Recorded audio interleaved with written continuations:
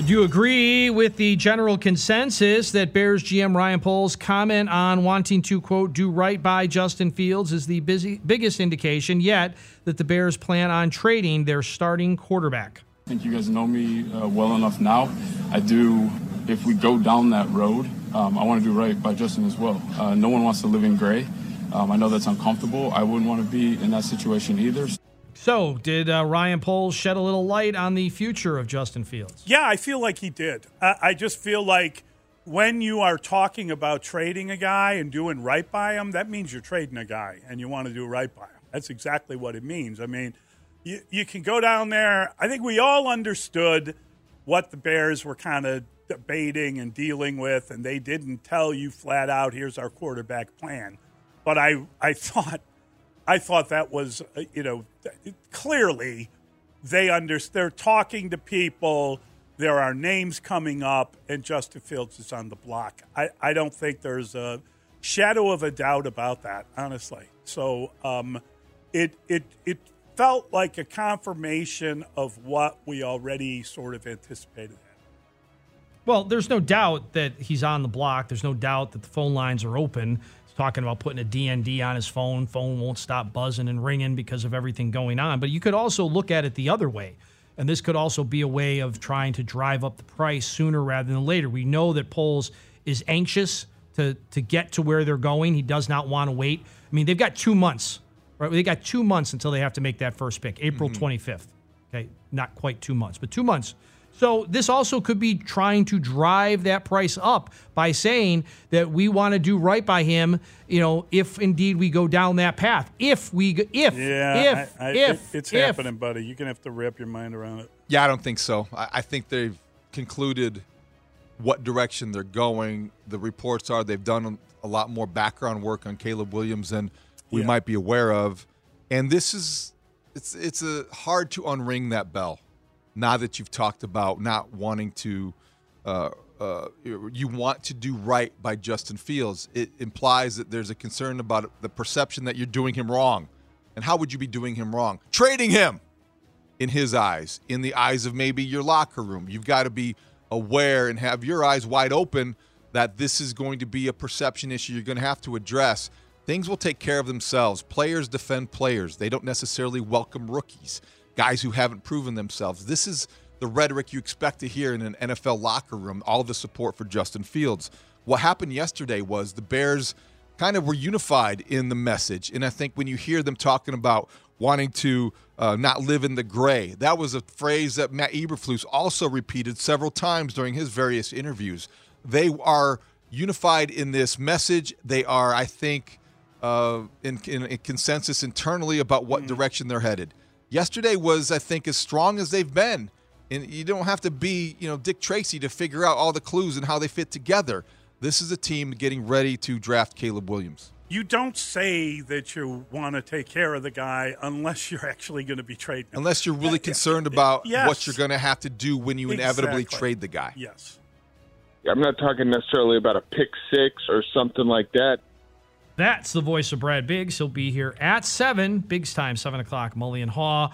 Was Ryan Poles being so open and transparent about the state of the contract negotiations with Jalen Johnson's a tactic that left the ball in Johnson's court, or a genuine update from the heart of the Bears general manager? I'd like to avoid the franchise tag for him. I think there's a really good space for us to find a middle ground. Again, we always have the tag to use, but I really would like to get something done long term with him. So, general good guy, Ryan Poles, or another tactic in negotiations? Shrewd move. This was everything but handing Jalen Johnson the pen and say, okay, ready for you to sign now. My terms, our terms, you're well paid. I'm not suggesting that it's not a fair offer. I bet you it's very, very good. And I think it probably reflects the fact that all the metrics point to Jalen Johnson being one of the top 5 cornerbacks in the NFL. I don't know if it makes him the highest paid cornerback in the NFL, and maybe that's what he wants.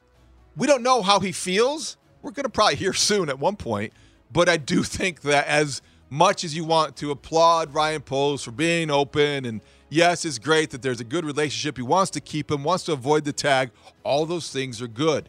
But just remember, All those things are negotiating tactics. This is now easy for him to say and for the Bears to claim the higher ground because they have been open about everything and they're going to pay him the money. The cash flow's good. Did you hear him talk about that? Yeah, that was funny. Okay, great. Yeah. Well, now let's get a deal done, but I do think this is all part of the dance. Yeah, probably right. Probably part of the dance. It was probably the newsiest item that still came out, unless you think the newsiest item is that they're trading the quarterback because they're going to do right by him. I mean, that's debatable, and that's what we do in this segment. But yes, I mean, they're going to try to make Jalen Johnson look like the quote-unquote bad guy if they tag him and pay him, what, $21 million a year to play 19.8 Okay, 19 point. So $20 million a year to play cornerback in the NFL. Pretty good. I don't feel bad for anybody if that's the case. I mean, this is a really interesting negotiating technique. What he did was, look, I don't think there's any shadow of a doubt that they're not giving Jalen Johnson everything he wants. But they want to give him a contract that will keep him here for a while. And they're trying. He's 24 years old. You can get back on the market and you can get paid later. We're gonna the money flow is really good and the guarantees are good. It's not great. It's not what he wants, but we're negotiating, and rather than give you the highest contract and make you the highest paid corner, I'm sure that's what he wants.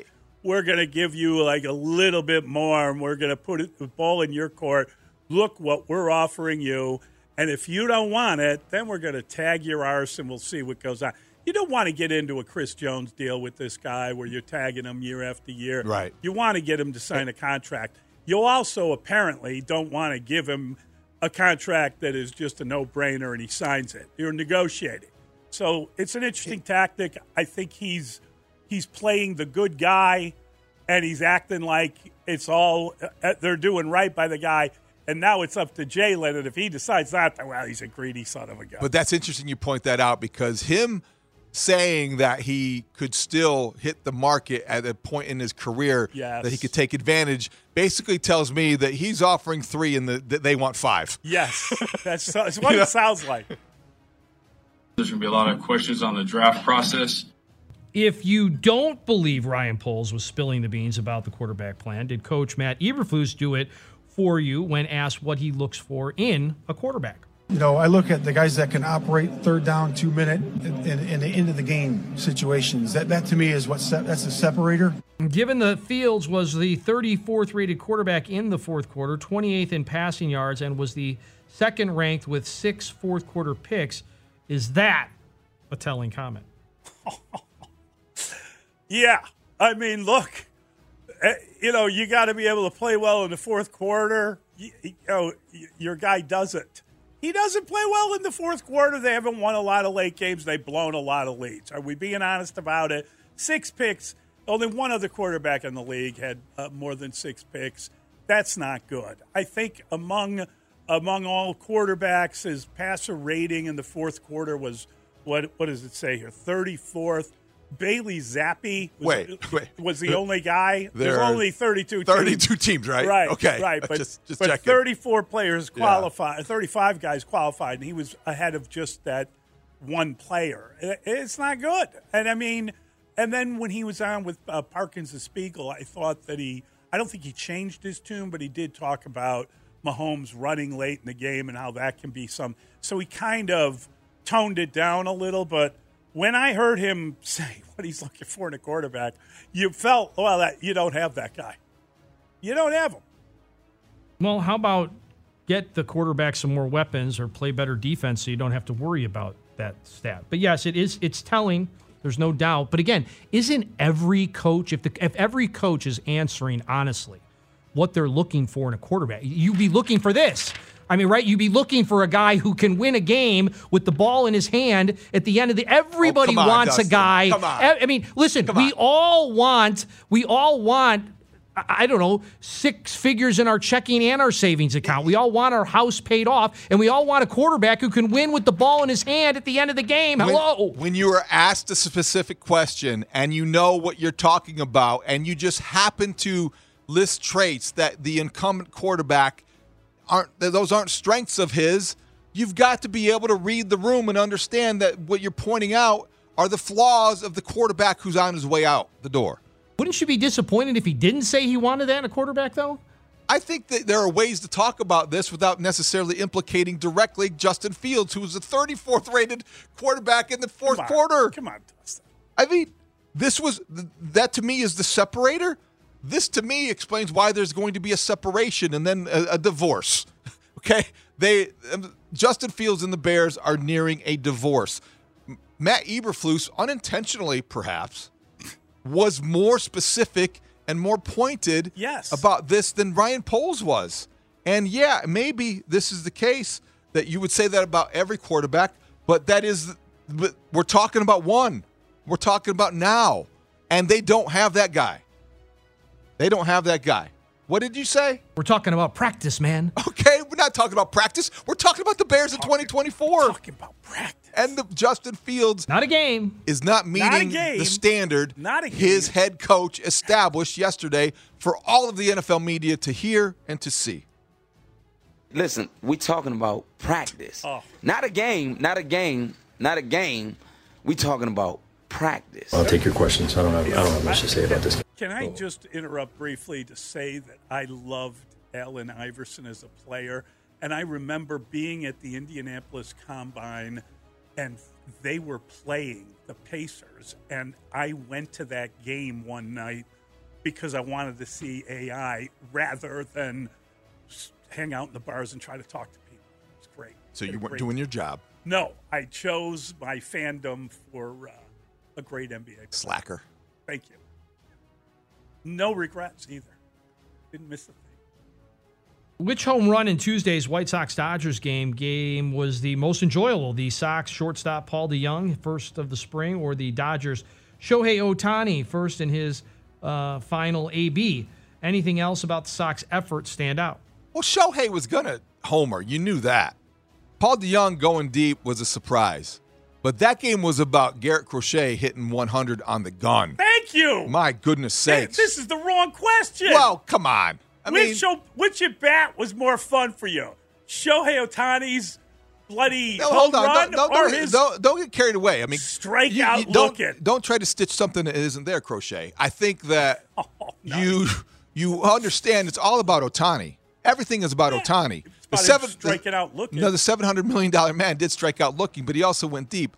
Yesterday was about Ohtani's debut. Who did he go deep against? That was the national story. It doesn't matter. It doesn't really matter.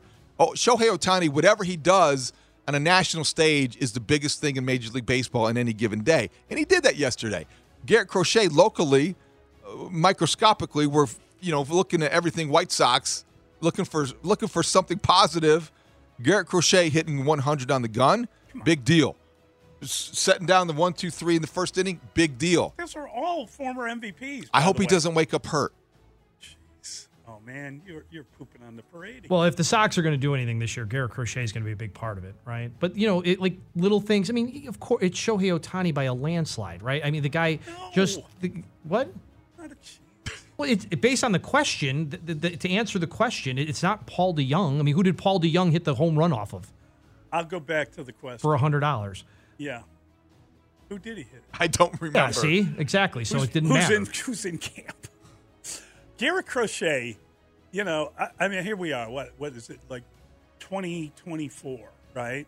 So let's say, I don't know, 35 years from now, he's sitting on the porch having a little lemonade, and his young grandson comes over and says, "Did you ever play against the great Ohtani?" "Well, I remember the time."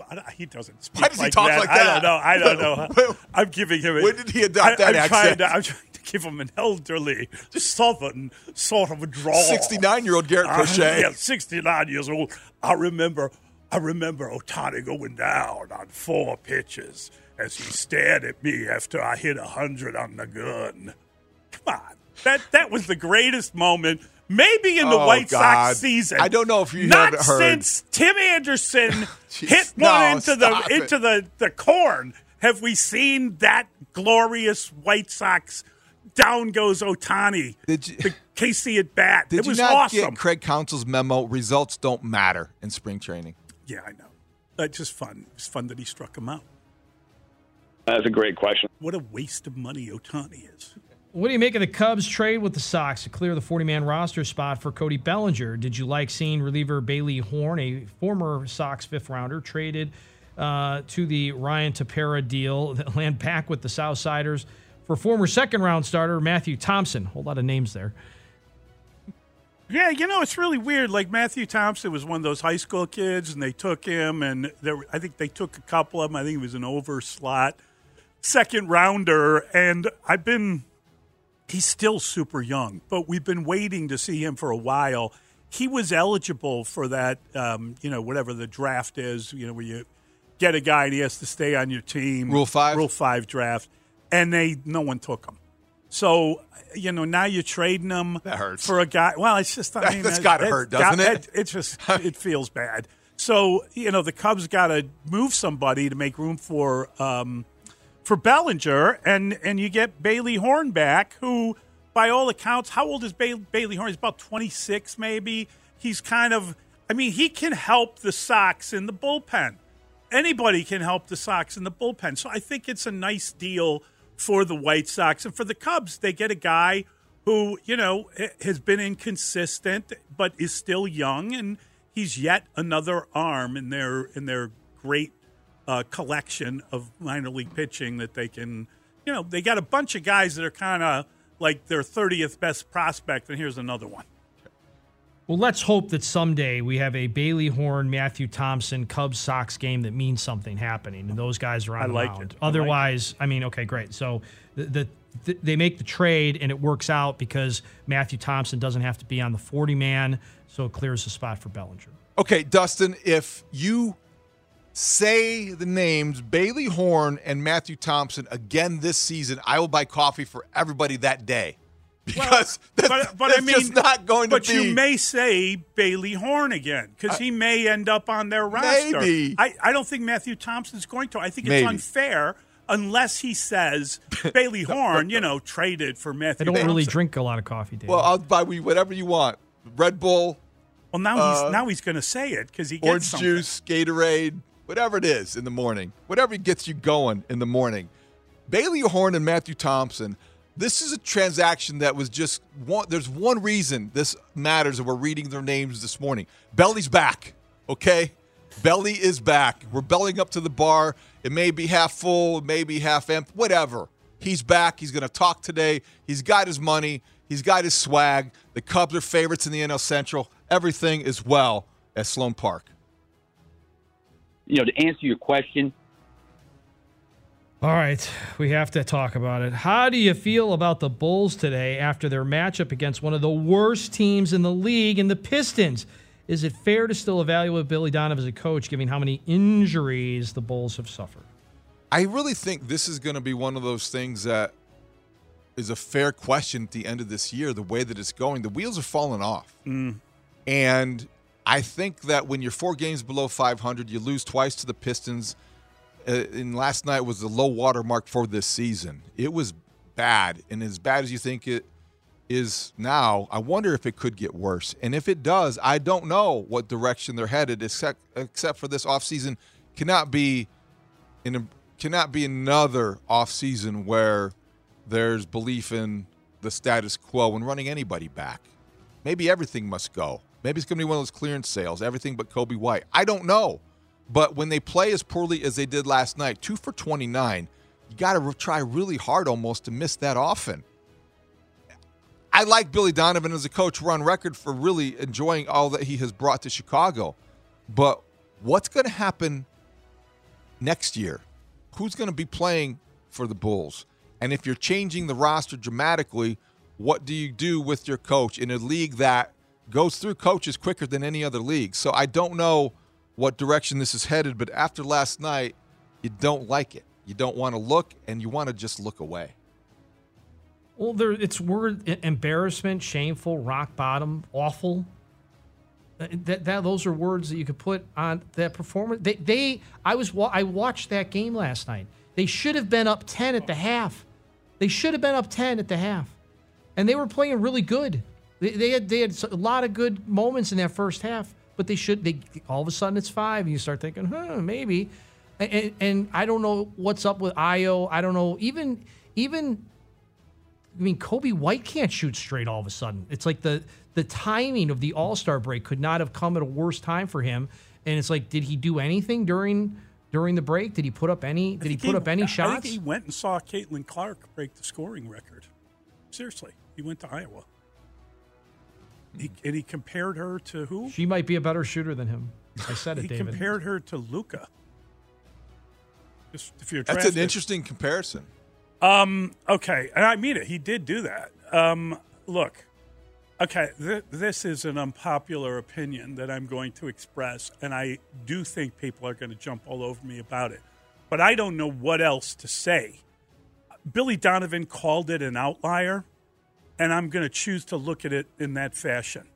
It's like there's like a field full of sheep, and somehow one got away and got stuck in the wire. That's how you have to look at a game like this. That's how bad a loss it was. It was losing to an absolute garbage team, and they played well.